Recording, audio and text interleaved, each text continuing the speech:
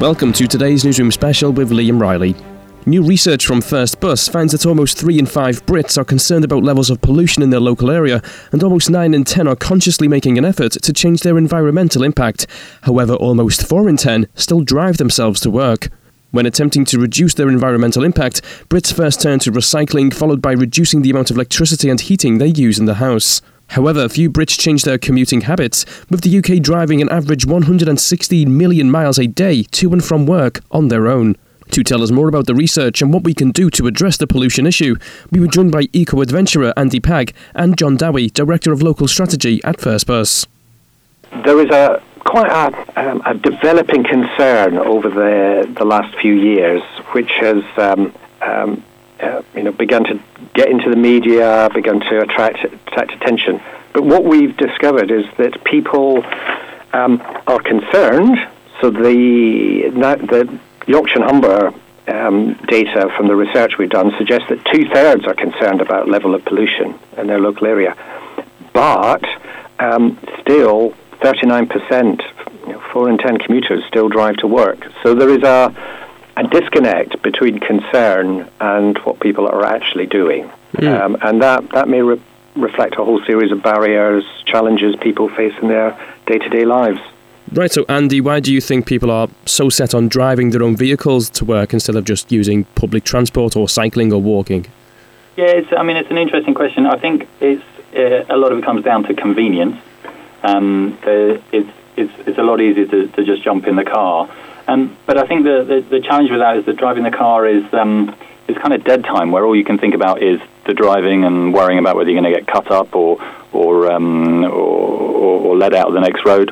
But the beauty of using public transport is that it just gives you 20 minutes of free time during the course of the day, where you can have this kind of indulgent free headspace where you can either read a book, watch some Netflix, or whatever it is you want to do. So it is a difficult challenge. But again, I think what this research shows is that there's a real desire amongst people to do something.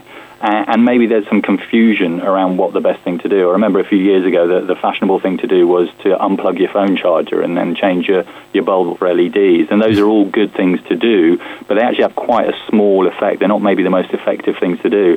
In terms of the carbon footprint that we as a society put out, there are 4 things that if we cut down on, we can make a really significant impact, a really effective impact. And those 4 things are meat, kids, planes, and cars. Kids is a bit of a funny one. I'm not suggesting a kind of eugenics program in order to cut carbon emissions. But with the other 3, there are actually steps that people can take in terms of cutting down their meat consumption, thinking about the holidays that they take. And cars is actually a really, really significant one. 1/6 of the carbon emissions that we produce as individuals comes from either cars or driving them. And so actually, I think a key part of that question that you're asking is helping people to understand that changing that habit, that reliance on the car, is a really, really effective way to reduce the carbon footprint, which is what people actively want to do. And then it's a question of providing convenient solutions to that. I think buses of old, the cliche that people have in their head about buses are that they're old and smoky and inconvenient and they come at bad times of the day. Actually, there's a lot of work that goes into the big data looking around how we move around cities and the countryside in order to provide bus services that are more tailored to our needs now. The buses themselves are more comfortable. There's data charging, there's Wi-Fi and phone charging points.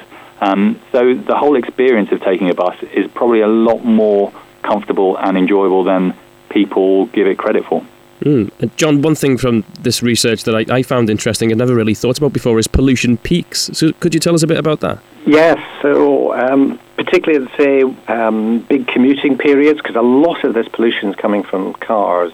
And also the weather is a big factor. So you can get, when the weather's hot, when the high pressure, when pollution is kept close to the ground, that's when it's most challenging, when people who've got respiratory illnesses are most at risk.